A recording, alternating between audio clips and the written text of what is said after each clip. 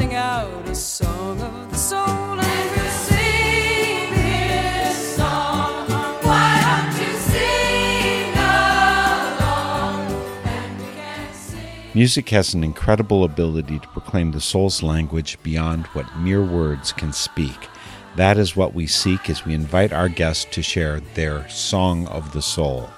Be it joy and laughter, sorrow and tears, awe and insight, or deepest devotion, as we visit and listen, we are all part of a spiritual voyage called Song of the Soul.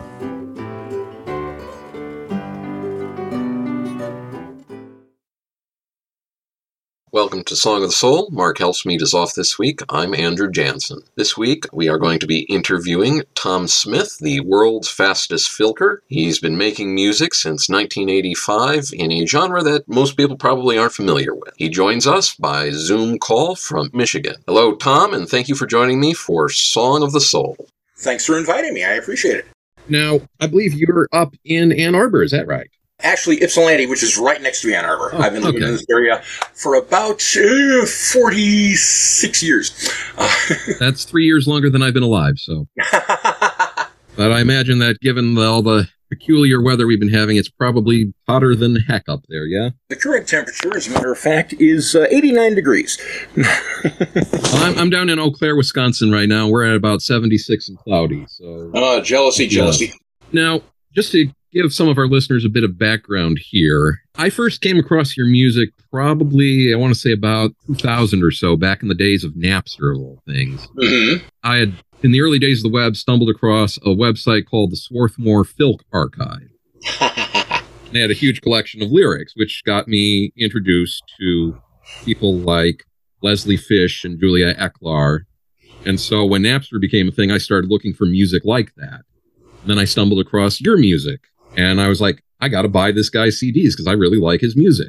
And so fast forward to 2023, and my boss goes on vacation, and he's like, why don't you interview somebody whose music you like? And I thought of Tom Smith. So I guess my first question is, maybe you can help some of our listeners who are probably more familiar with standard folk with a brief explanation of what filk is as a genre. I'd be glad to. Filk, it's a few different things.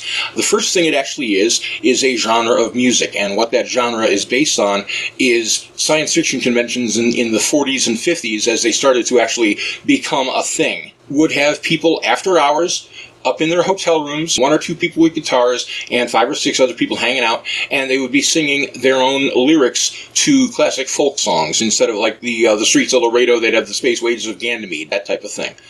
And at some point, someone who was doing a filk fanzine, which, back in the day, it wasn't a blog, it wasn't an online, it wasn't a TikTok account or anything, it was an actual mimeographed, with the purple ink on the fingers and everything, printed out thing. Somebody misspelled folk, trying to describe this.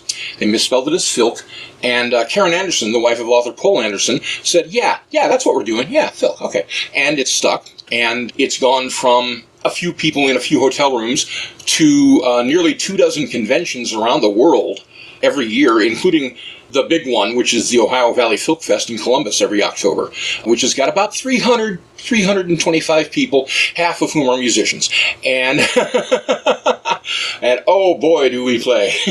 It's crazy. We once had like an 80-person guitar army doing a cover of White Rabbit. It was amazing. The second thing filk is, besides that, is a verb. That is to say, if I did a parody of something, I'd say, yeah, I filked that song. Weird Al actually has done a number of filk songs. He doesn't count himself as part of the filk community because of the third thing, which is to say, filk is a community of all the people who either perform this or enjoy this. We're very, very close and very tight-knit, and we care about each other a whole lot, and we support each other as much as possible. And, anybody's welcome. One of the things about filk is that anybody at all can come in and listen. Anybody at all can come in and perform. And it's kind of intimidating for some people because some places like that, you get the folks who, how should we say this, they work a lot on their lyrics, they work a lot on getting the idea that they want to share with the world. It's like art, okay? It's literally like art. With fan art, you can put it up in the art show or put it online. With fanfic, you can put it online. Somebody can look at it, somebody can read it. But once it's posted, you don't have to do anything. The trick with filk is somebody probably you, has got to perform it. And a lot of people have just barely got everything together that they can, I can get in front of people, I really can, I can do this, it's okay. And they haven't worked on any performance skills. And all that will come with time. It's like any other skill. It'll happen. And it's really awesome watching some people go from nothing, almost no skills at all, to polished performers and songwriters. I've done that myself. I've been doing this since 1985. And I was lousy when I started out. I was really, really bad, and I was doing funny songs basically so that I figured if people were laughing, they wouldn't have the breath to chase me down and kill me. So. Well, I guess it kind of leads into my next question, which kind of follows logically on, which is, what were your influences in music growing up that kind of led you into Phil? Well, the obvious thing to start with is my mom was a nightclub singer in the Detroit area. Okay. I met Rich Little. I met Buddy Rich. I met Woody Woodbury. I met a few people like that. It was great. Buddy Rich gave me 3 drum lessons when I was a kid. My mom was a singer. My dad was a dancer and also a singer and also an accordion player. And they tried everything.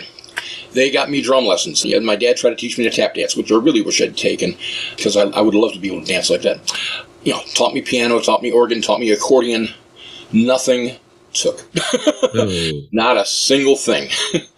Until in 1985, at a store here in Ann Arbor that doesn't exist anymore called the Treasure Mart, I got a $25 guitar. And then I went down the street to a used bookstore and picked up a couple of Mel Bay books. And except for like one little finger-picking lessons from a friend, I'm pretty much self-taught. And I've gotten up to an intermediate stage of rhythm guitarist. I'm pretty good at rhythm guitar. I'm a lousy finger-picker. But I can do enough to get the songs across, and that's really all that's important as far as I'm concerned. What I've always liked best about your music was your lyrics. I think you're a really excellent songwriter. Thank you. Thank you very kindly. I happen to think that's my greatest strength, too. I like pulling weird stuff out of the air and putting it into a song. A lot of my songs are basic. I admit it. I try doing new and interesting things now and then, and sometimes it works, and sometimes you guys never hear them. Well, that sucks. Yeah. Also, when I was growing up, I had a lot of exposure to music and musicals. Okay? My grandmother had a vast collection of show tune albums. First movie that I actually saw in a physical theater was Mary Poppins, and Dad went outside to smoke or something, so I just stayed over and watched it twice. I thought it was great. I got the soundtrack album. I basically badgered them, please give me the soundtrack album for played it to death. I'm a big fan of musicals. I'm a big fan of classical music. My default radio station is our local classical and jazz station. I love folk. I love rock and roll. Jim Steinman, the songs that he wrote for Meatloaf, Billy Joel. Nowadays, Pink, who's just phenomenal. So many influences. Music has been a part of my life as long as I've been around. I can totally relate. I mean, when I was probably, I want to say 3 or 4, the LP that was constantly on the record player was the Muppet movie soundtrack album. Oh, yeah, I went through that one too. That and the soundtrack to Cats and 1776, the Broadway production, not the movie version. Right. Those were kind of like the soundtrack of my childhood. Those 3 albums were like my absolute favorites back when I was a kid. Yeah, a similar thing, because as I say, I had the Mary Poppins soundtrack. I also had an album which you can pick up on Apple, because I did a couple of years ago, and I can't remember the precise name right now. I could go look it up, but the gist of it is, it's a Disney album called Scary Sounds of the Haunted Mansion. Okay, and it's all kind of sound effects. On one side it's sound effects, and on the other side it's little stories leading up to some sound effects that basically count as jump scares. Of all kind of scary stuff, the stuff they used in the Haunted Mansion, the ride. I also was a big fan of Impressionists, the copycats, Rich Little, John Biner, and Frank Gorshin. Frank Gorshin I consider to be the best one, and he's one of my idols up there with Jim Henson, because he was the one who was truly an actor as well as an impressionist. He played the Riddler on the old corny Batman show, didn't he? And it's got you've seen the Batman movie? Yeah. One of the purest acting moments I've ever seen is when they think they've shot down the Batcopter with a stray missile from their submarine.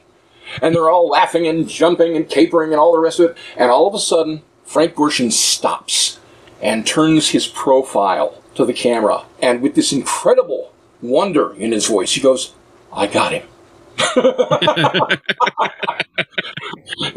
Go back and look at that guy. That is a man who suddenly realized his life dream and didn't expect it. Before we go any further, I should remind people that if they want to hear Tom's music, the best place to do it is probably tomsmith.bandcamp.com. That's where I believe you've got all of your latest songs, correct? Mm-hmm. Well, the latest ones are on my Patreon page, which is patreon.com/FilkerTom. But I'm actually, later this week, going to put all the things that I haven't put up from that page onto the Bandcamp page. So, right. And I noticed this when I looked at the songs that you send in, and people will probably get a sense of this as we go further on, but they're a little bit different than some of your earliest stuff. I am best known for my comedy. Okay. No question about that. A lot of people have told me how much they like my serious songs, so I do serious songs too. It's all great. I have a lot of fun doing both of them. But for this particular thing, you were talking about the kind of things that really spoke to me. You were talking about the songs that spoke to my heart. And I decided against putting in A Boy and His Frog, which is the elegy I wrote for Jim Henson just a couple days after he passed away, because it's too depressing. That was also my first standing ovation. That was wild. I literally wrote that on the big staircase in the Hyatt Regency Columbus at Marcon, like 3 days after he passed, and sang it through a couple times until I could do it without breaking up. And then I went down and sang it, broke up again, and the entire place, which was all morning Jim Henson as well, took to it extremely, extremely well. I would just like to say briefly that song in particular very much helped me personally come to terms with my father's death, which had happened a few years before I had heard your song, but it did help me. I am glad. It was my dad's favorite song of mine. So I can certainly see why. Mm-hmm. Well, why don't we get to your first song that you want our listeners to hear? Okay. You sent me 4, I believe. Uh-huh. Which one do you want us to listen to first? Oh, that's a good question. I think starting off with Contessa. Folks, you are about to hear a really lovely piece of music by Tom Smith. I don't want to spoil it for you, so we'll just go right into Contessa.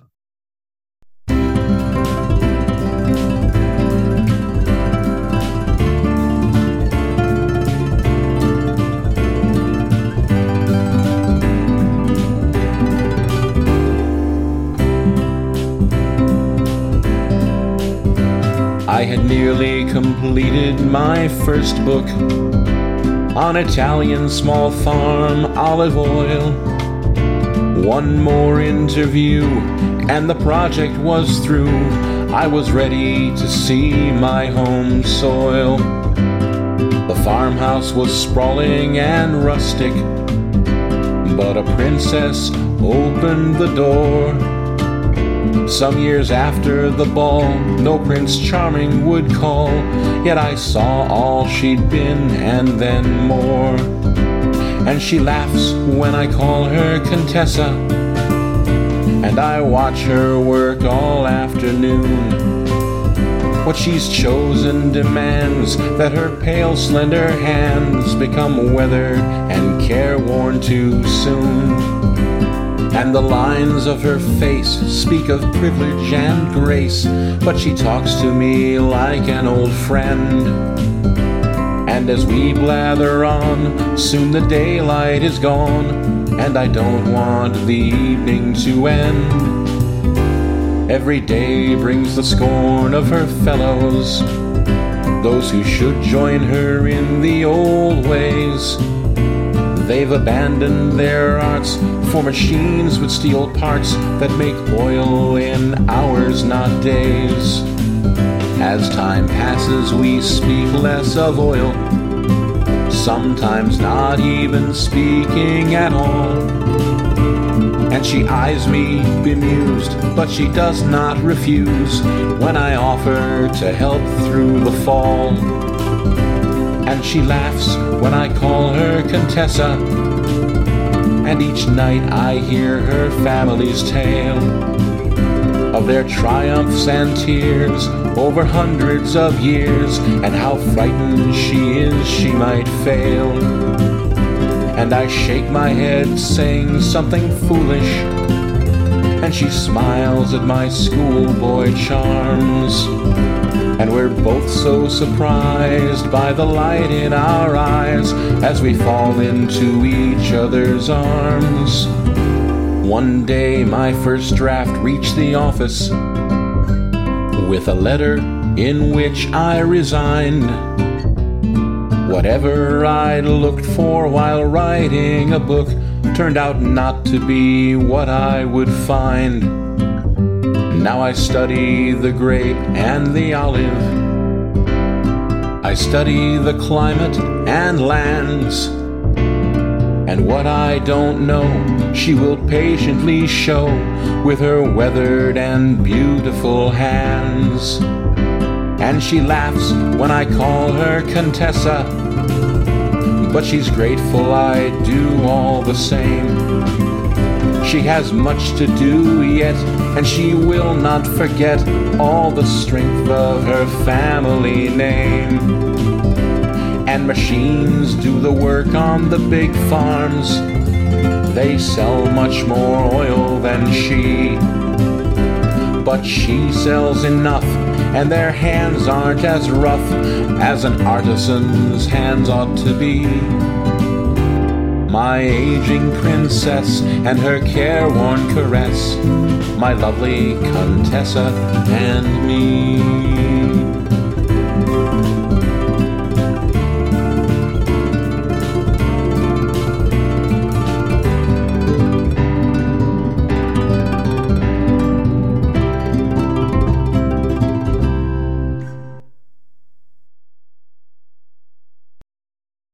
Oh, that was Contessa by Tom Smith. Which one of your albums was that from, Tom? I think it was one of the ITOM albums. It was one of the, ITOM 3, True Love Waits, which is, the title song is... Yeah, the title song of that is effectively a Tom Waits riff. I was trying very hard to write like him, and that particular song is about the movement to maintain your chastity before you get married. I see. Contessa, however, is rather different from that. Rather different from that. A little bit of backstory. Sure. As mentioned, I'm in the Ann Arbor, Ypsilanti area. I lived in Ann Arbor for a long time. Ypsi is right next to it, so I'm still, this is home. Okay. On the far side of town, there is a place called Zingerman's Delicatessen. Zingerman's is one of the most famous, and to my mind, one of the best delis in the world. I was living a block away when it opened. I went over there on my third day and was astonished, and it was practically nothing then. It was just a really good deli then. But over the last umpty-ump years, they have grown into a worldwide powerhouse of food and foodie nurturing. They import lots of stuff. They have their own bakery. They have their own creamery to make their own cheese. They have their own ranch out here that they finance so that they can get the best cuts of meat, that kind of thing. Okay? They've become the Zingerman's family of businesses, and they have a newsletter every month. The newsletter these days is mostly ads for everything. Sure. But for the longest time, okay, we're talking like 20, 25 years, one of the owners, Ari, it is Weinswig, I can't remember his last name, would tell the stories of the food. He'd go into great detail about the people who made it and under the conditions they made it and how they competed with larger businesses and which particular cheeses had the best flavor and which particular vinegars. And it was absolutely fascinating, and it definitely turned me into a foodie. I mean, I was a picky eater as a kid, but, now anything. Bring me anything. And one of the stories he wrote was about this woman who runs an olive farm in Italy, and she works very hard to come up with the best product. It's a legacy thing. Her family's been doing it for a long time. She gets a lot of guff from the men in the area about how she does her job. And, of course, a lot of them have also sold out to the larger companies, so they use more modern pressing equipment, which doesn't give as good results, but they get more of it, so they get bigger sales. So this huge, long story was all about Ari going to visit this woman. And it sounded to me like he was stone in love with her. And that's the basis of the song. The basis of somebody who goes, I'm going to go do a book or a newspaper article, and ends up staying. Sure. Yeah. It's a beautiful piece. Absolutely beautiful piece. Thank you. Fortunately, Ari likes it. So well, that's always a good thing. Yeah. I wanted to maybe guide us into another one of your songs here, because of the songs you sent, there was only one that I hadn't heard before. And that was Online Ghost. Yeah. I could kind of relate to that experience a bit because during the recent COVID unpleasantness, I had a couple of distant family members who passed from it. And I didn't know about that because there was still some stuff online. Yeah. And it was a really weird feeling. And I've had also in the past year, the weird experience of Facebook recommending that I become friends with someone who I know for a fact has passed. Yep. And it's a slightly creepy thing. And so I was wondering if you'd be willing to talk about that song and then we can listen to it. Absolutely. The song itself was born from an article on Daily Kos, if I remember correctly. But the gist of it was that somebody had passed away and their website was still there. Mm-hmm. And it was very disconcerting to go to it because of that. Yeah, a few years ago, and remember, this is back in 2007 that I wrote this. Okay, there was a diary at Daily Kos about a serviceman who'd been killed in Iraq, but his MySpace page lived on because he was the only one with the password to access it. And he was building a post-mortem community of people who had not had a chance to mourn him and were commenting because it was all they could do. I see that on Facebook all the time. Somebody passes away, and all of a sudden, there's, a few or a dozen or dozens or hundreds that are like, oh my goodness, this person passed away. Oh no. And some of the pages are not set to memorial by the family. So you get those birthday notices. Yeah. You get those things come around. Hey, wish Jim a happy birthday. Well, I would if he could take the call. And yeah, it's disconcerting because you've also got all of their family that you know or friends, and they're all there, and everybody's kind of uncomfortable. And the longer it goes on, the more people there are who are part of this community. And I know it helps some of them a lot, and others it doesn't quite break them, but it makes them feel so bad because it keeps getting put in front of them, and it's like, okay, yeah, here, have somebody set the page to memorial. We don't know the password. Oh, and so it's going to keep going on. Yeah. I mean, my last surviving grandparent passed this February, and my mother and stepfather are both dealing with end-of-life issues. Yeah. And one of the things that we have to think about now in the 2020s that people didn't have to think about is in your end-of-life planning, make sure you've got your passwords written down somewhere so that your family can wind up your online presence. Yep. It's one of those things that, I mean, I know I should be thinking about it myself. I'm not that old, but my doctor just started me on statins, and I'm looking at a prescription for bifocals next time I get new glasses, so I should probably start planning things a little bit. There was a song that I wrote for the Funny Music Project called Cheap Cyborg. That was... Yeah, I think I remember that one. Well, folks, we're going to listen to Tom Smith's song, Online Ghost, about the disconcerting experience of how our electronic ghosts hang around. Here it is, Online Ghost.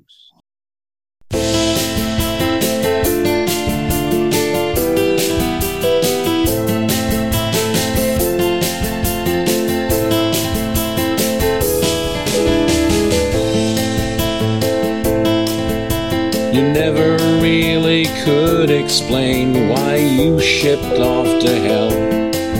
Now every day, the same refrain, he served his country well. I tried to set aside my rage, I tried to let it be. But one day I found the wrong web page and saw you smile at me. An electric echo is all that's there, and all that I'll probably get. And I didn't expect I'd have to share you with the internet. This isn't what I wanted, but it's more than most. How long will I be haunted by your online ghost? The tinny speakers began to blare an Alan Jackson song. There were pictures of you over there, like nothing had gone wrong.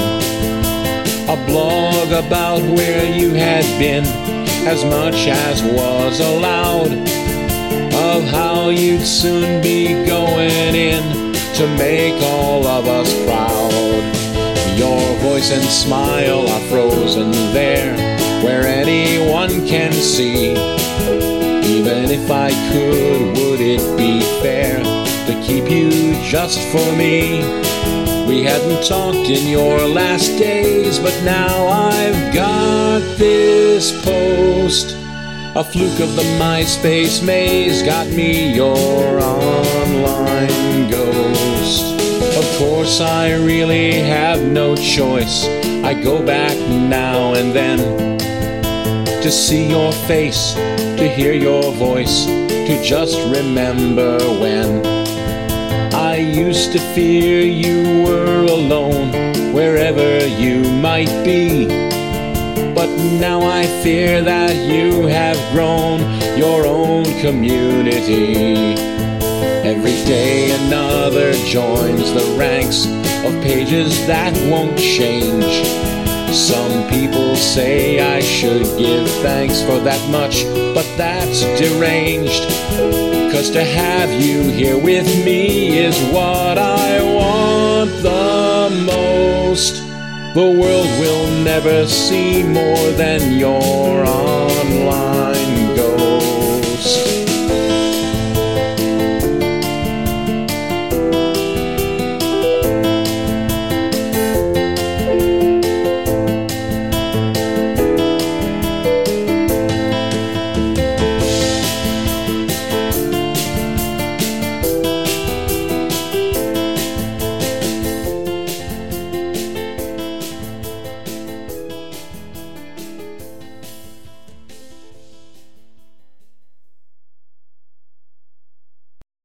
That was Tom Smith's song, Online Ghost. I'd like to remind our listeners that you're listening to Song of the Soul, a Northern Spirit Radio production, on the web at northernspiritradio.org, where you can find all of our programs available for listening and download. We are currently standing at close to 18 years of programs, which, do the math, works out to nearly 1,200 episodes between our two programs, Spirit in Action, Song in the Soul. We're also available to be heard on various community radio stations around the country, currently about 35 to 45, changes depending on the week around the country, including several in Michigan. And I'd also like to remind people that this program is full-time work and it is funded by your donation. We do not take money from corporations or government. You're entirely listener-funded. So if you have a spare shekel in your pockets, please consider donating to us. But also, if you live in an area with a community radio station, please donate to them as well, be it time or money, because we desperately need alternative perspectives on news and music. That was Online Ghost by Tom Smith. And now, Tom, is that on an album, which is, I know, a loaded concept in... I have it on iTom 4, Smith and Legend, which is available at the Bandcamp site you mentioned earlier, tomsmith.bandcamp.com. While I take some physical CDs to conventions, online sales at this point are pretty much restricted to downloads, which I find works pretty well for everybody. Some people like having the physical backup, and I like providing it to them, but if they get something off Bandcamp, they got it. Sure. I mean, we used to provide copies of our programs on CD. Mark, who is our founder and my boss, is currently on a working vacation. He's traveled to the Friends General Conference gathering in, I believe it's Portland this year. And in the past, he would take CDs to share to people attending the convention. But over the last few years, it just hasn't been practical to do because people don't even have CD players anymore. I actually used to have T-shirts, and they weren't worth it. They weren't worth the effort of carrying them around. They were very pricey, and they were very heavy, and nope. I mean, you've been in this business since the days when albums were released on cassette, I believe. Yes, actually, my first two albums were released on cassette. My third album was released on cassette and CD, and after that, it's been CD all the way. Up until the end of physical media. Mm-hmm.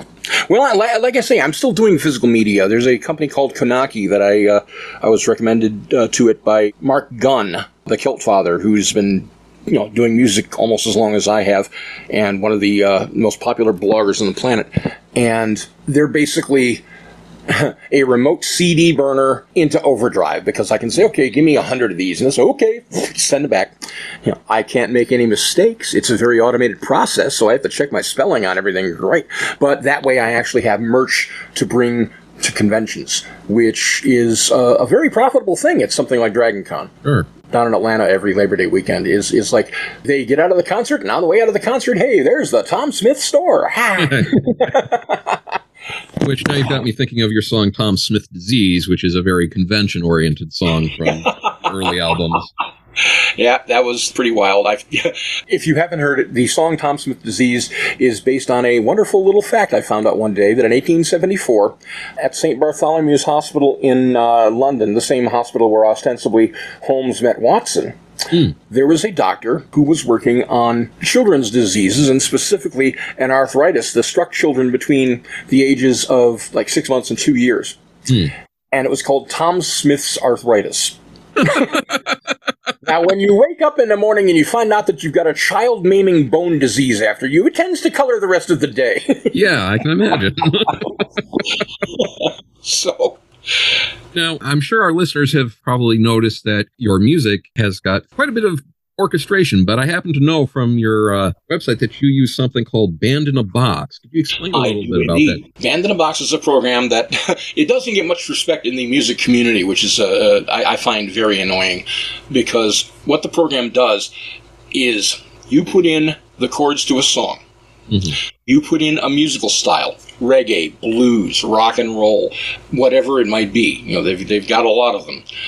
And you click play, and the program generates auto accompaniment for you. Gives you drums, gives you piano, gives you bass, gives you guitar, gives you strings, or other similar instruments in the same kind of spots. Okay, sometimes they have 2 or 3 guitars, sometimes they have an electric piano, sometimes the drums are more like shaker and tambourine, that kind of thing. And I think a lot of people think of it as cheating, and I don't, especially since about the time that I was doing the ITOM albums, okay, they cracked how to get drums, real recorded drums, into everything.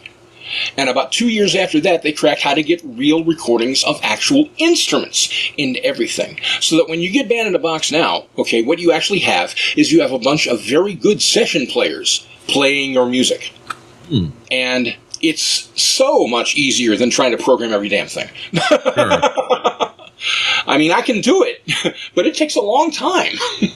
And this, okay, put in all the chords, adjust it, okay, we got everything all lined up, everything works, click, boom. And I export that to my chosen digital audio workstation, which is Reaper, and work on it from there. It struck me that it's interesting to think about, given all of the controversy over AI-generated content that's come up, and yet this program, I know, has been around for quite a long time. It has. It's been around for a heck of a long time. I don't think of it as an AI program, okay? It's got a method of randomizing audio clips within a certain key, so that if you say that the chord on this bar is C, then you got like 6 or 7 choices of which one it'll play. But it's not AI. It's following your chord structure, whatever you put in there. It's not just making stuff up. They've got some elements in there to try and make stuff up. Doesn't sound very good.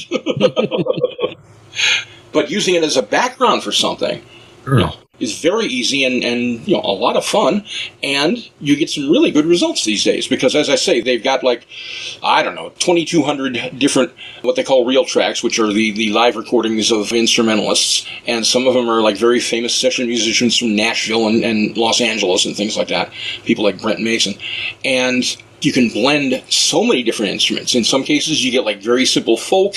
In others, you can actually get like a string quartet. There's big band. There's hip-hop. Any dang thing you can think of, pretty much. And also, considering the last few years we've lived through with COVID, it strikes me as a really handy tool to have in the box when you can't actually go out and be with another musician.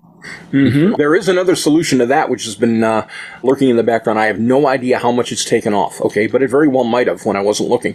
There are online several different browser-based DAWs, digital audio workstation, that allow you to collaborate with people at a distance. So, that's really cool, too.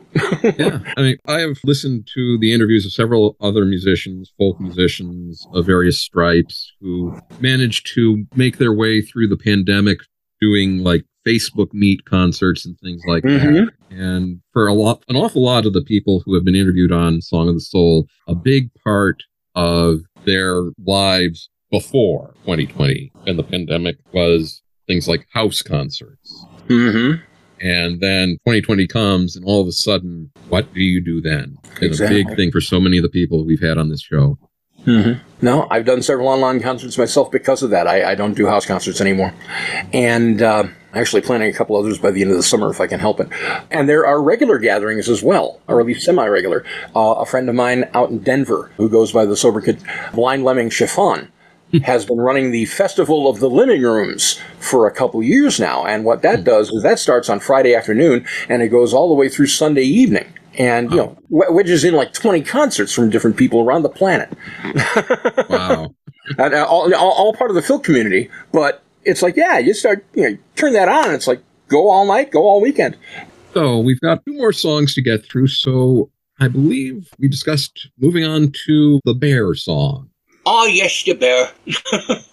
Give us a little background about the song before we listen to it. My best friend in the world's mom gave both my best friend and me these stuffed bears. Basically what happened is we went over to her mom's house, and she had this stuffed bear that she'd got at Sam's Club.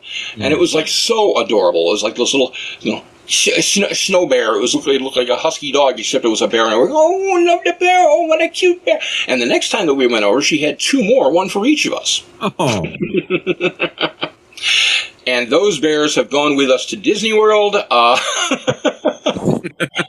We've taken them to conventions, and one day I was trying to figure out something to write for the iTime series, and I thought, okay, what if this couple is breaking up and they fight over the bear? So the reason why you decided to include the song is because of that connection to the bear, your bear. My bear, who I still have right by my bed. Well, folks, we're going to be listening now to Take Your Hands Off the Bear by Tom Smith.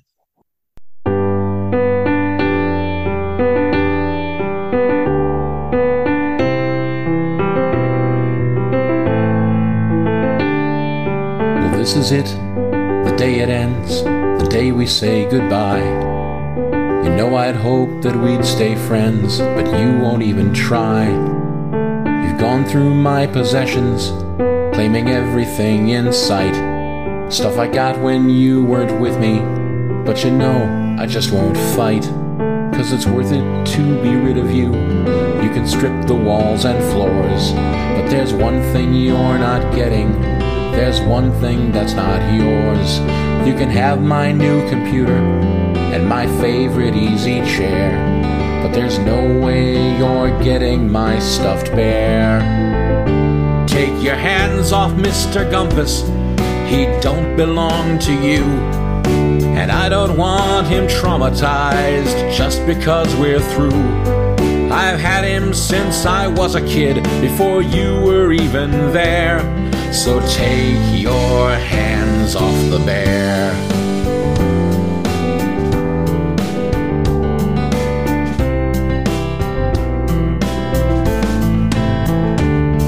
You can take my games and comic books and every DVD. You can take my leather trench coat that looks all matrixy. You can take my amplifier and my classic Fender bass. You can take an anvil to the skull or a smack upside the face, but get your hands off Mr. Gumpus before you leave for good. Oh, and by the way, he hugs me better than you ever could. You'd complain when he would shed on you like your cat has no hair. So take your hands off the bear.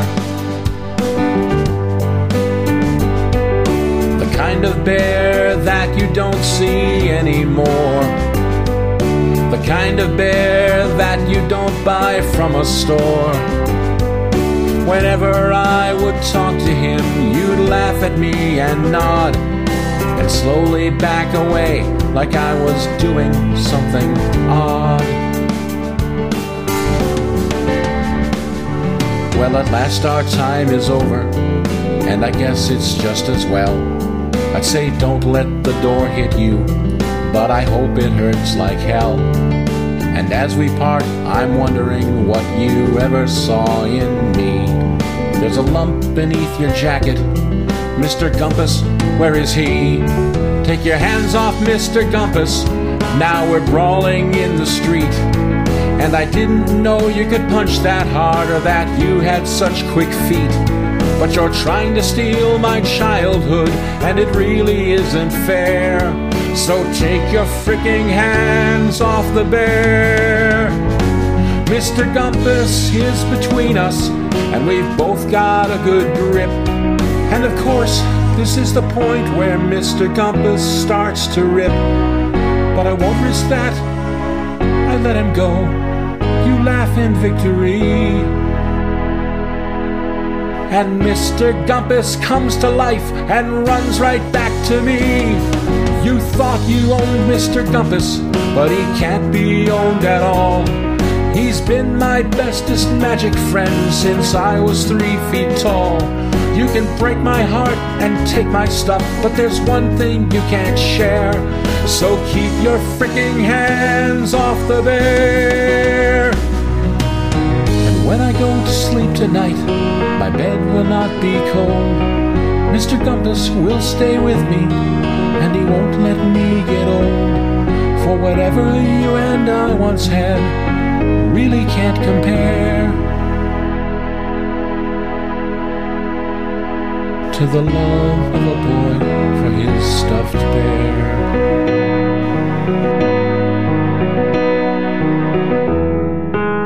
Good night, Mr. Gumpus. Sweet dreams.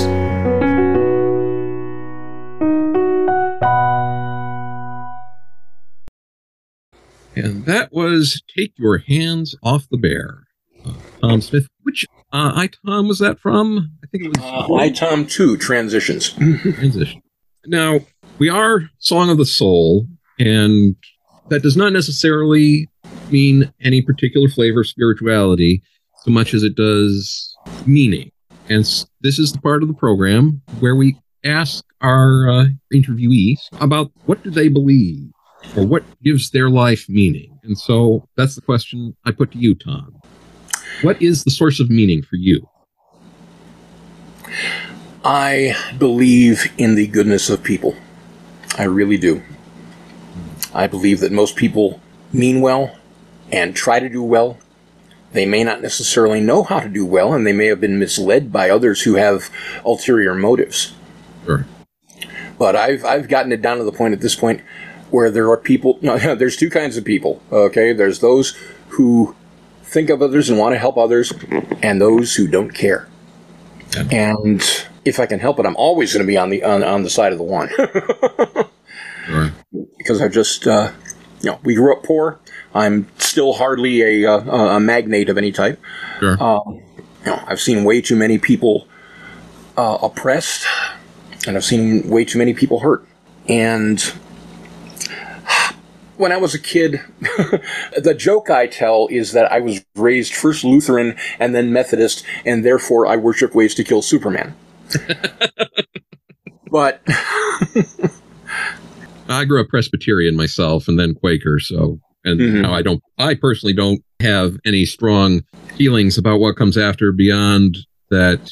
I personally think Quaker belief that there's the light of God in every one of us is a good way to live your life. That's also pretty compatible with, I think it was actually J. Michael Straczynski, the guy who created Babylon 5, in an interview said that he was a pacifist because he was an atheist. That since this is what we've got, it behooves us to not make it unpleasant for everyone around us. Absolutely. Which I think leads us into the final song we're going to be listening to. Mm-hmm. The Here and Now. Oh, what a song. I wrote this basically because at an early age I became an atheist. I was very, very big into science as a kid. And the Sunday school teachers had no idea how to deal with a 7, 8, 9-year-old, however old I was, kid who was asking them about carbon-14 dating. Okay. They didn't know. And my mom was fairly devout when I was a kid and became more devout as she got older.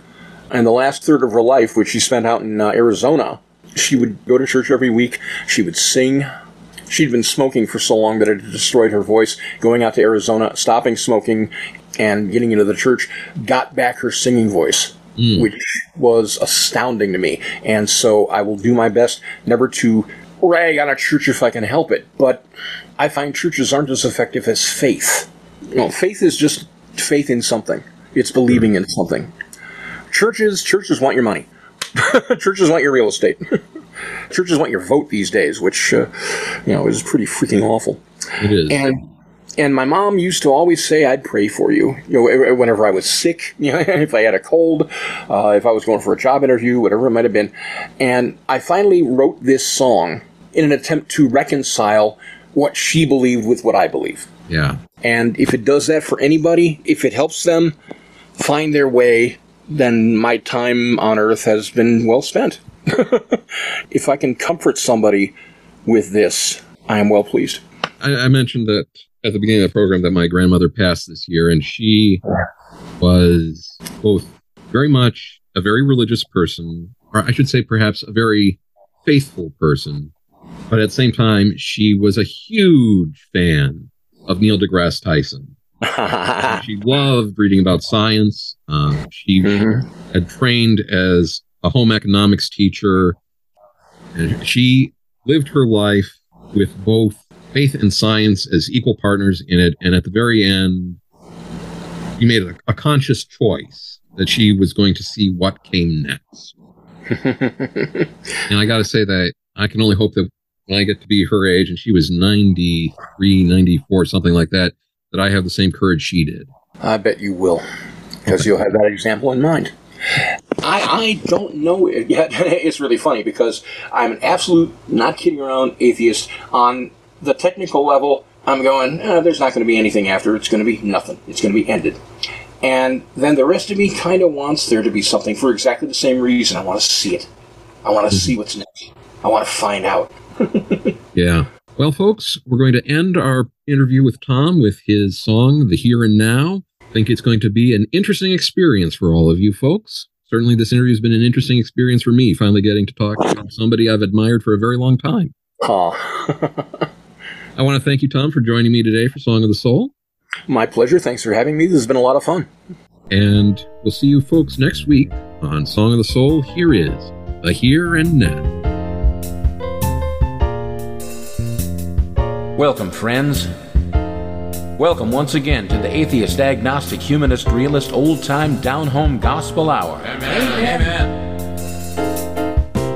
My friends, I am here to bring you the good news. The good news that this is a beautiful and dangerous and mysterious world we live in. Now, there's a lot we don't know. There's a lot we may never know. There may be a heaven. There may be a hell. There may be a devil. There may be a God. But there ain't no proof.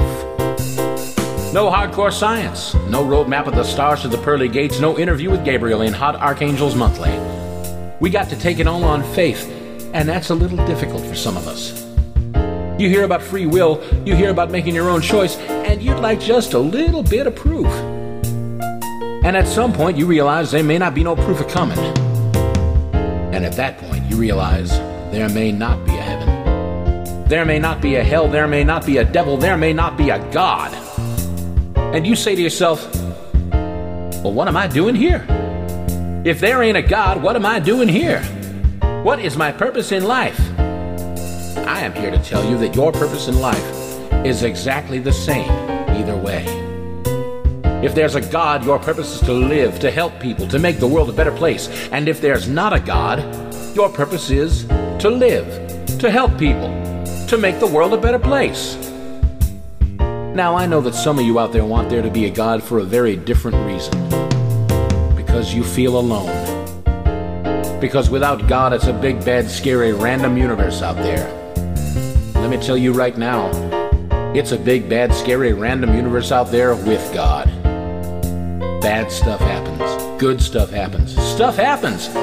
If it doesn't happen, you're dead. But here's the important part. You are not alone. You are not alone. You got a family of 6 billion right here with you. You think they don't know your troubles? You think they don't know your heart? They know yours as well as they know their own. You think the world ain't a scary place for them? It's a scary place for everybody. but it is also a fantastically beautiful place. And it's the only place we know for sure we've got. So it is our duty, our purpose in life, our reason to be, to make this the best of all possible worlds. Let me tell ya.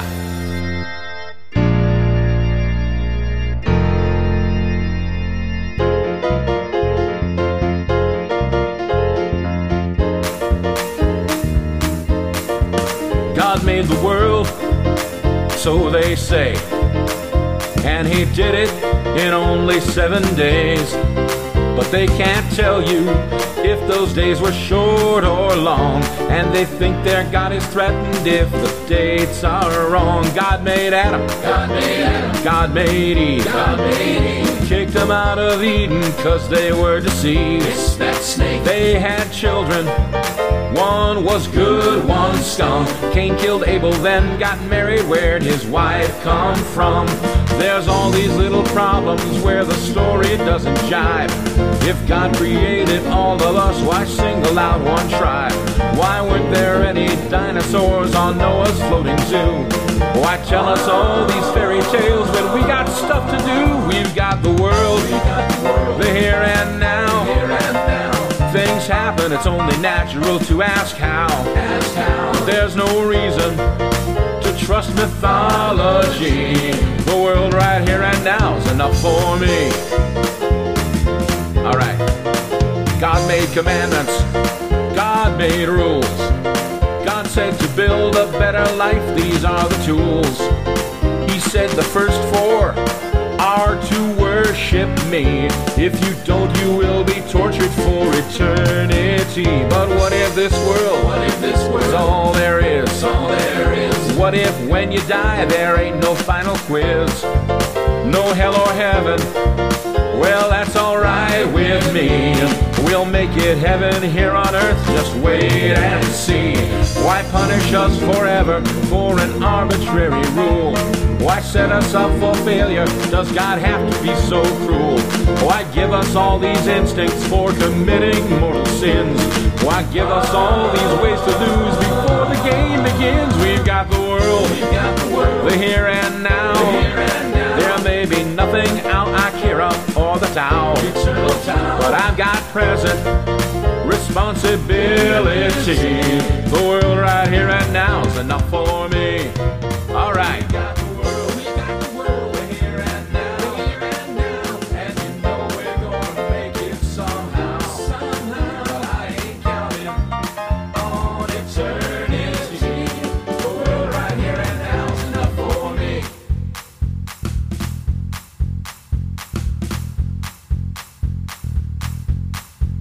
There may be God, and there may not.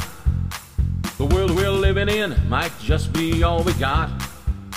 It ain't no problem, 'cause whether spawned or made, the only way to live is not to be afraid. We've got our minds, we've got our hearts, we've got our souls, and they're the most important parts. We don't need threatening to tell what's right from wrong. Just mind your business, clean things up, and get along. The world is filled with wonderment and beauty near and far, and trying to understand it is just being who we are. If there's a God, he told us that the world he made was ours. We're almost done exploring here, the next stop is the stars. We've got the world, the here and now, and we're gonna reach the heavens somehow. It's up to us to fulfill our destiny. The world right here and now is enough for me. That's right, we got the world, the here and now, and you know we're gonna make it somehow. Find God within you, the rest comes naturally. The world right here and now is enough for me. I say the world right here and now is enough for me. That's right, the world right here and now is enough for me. Oh, yeah.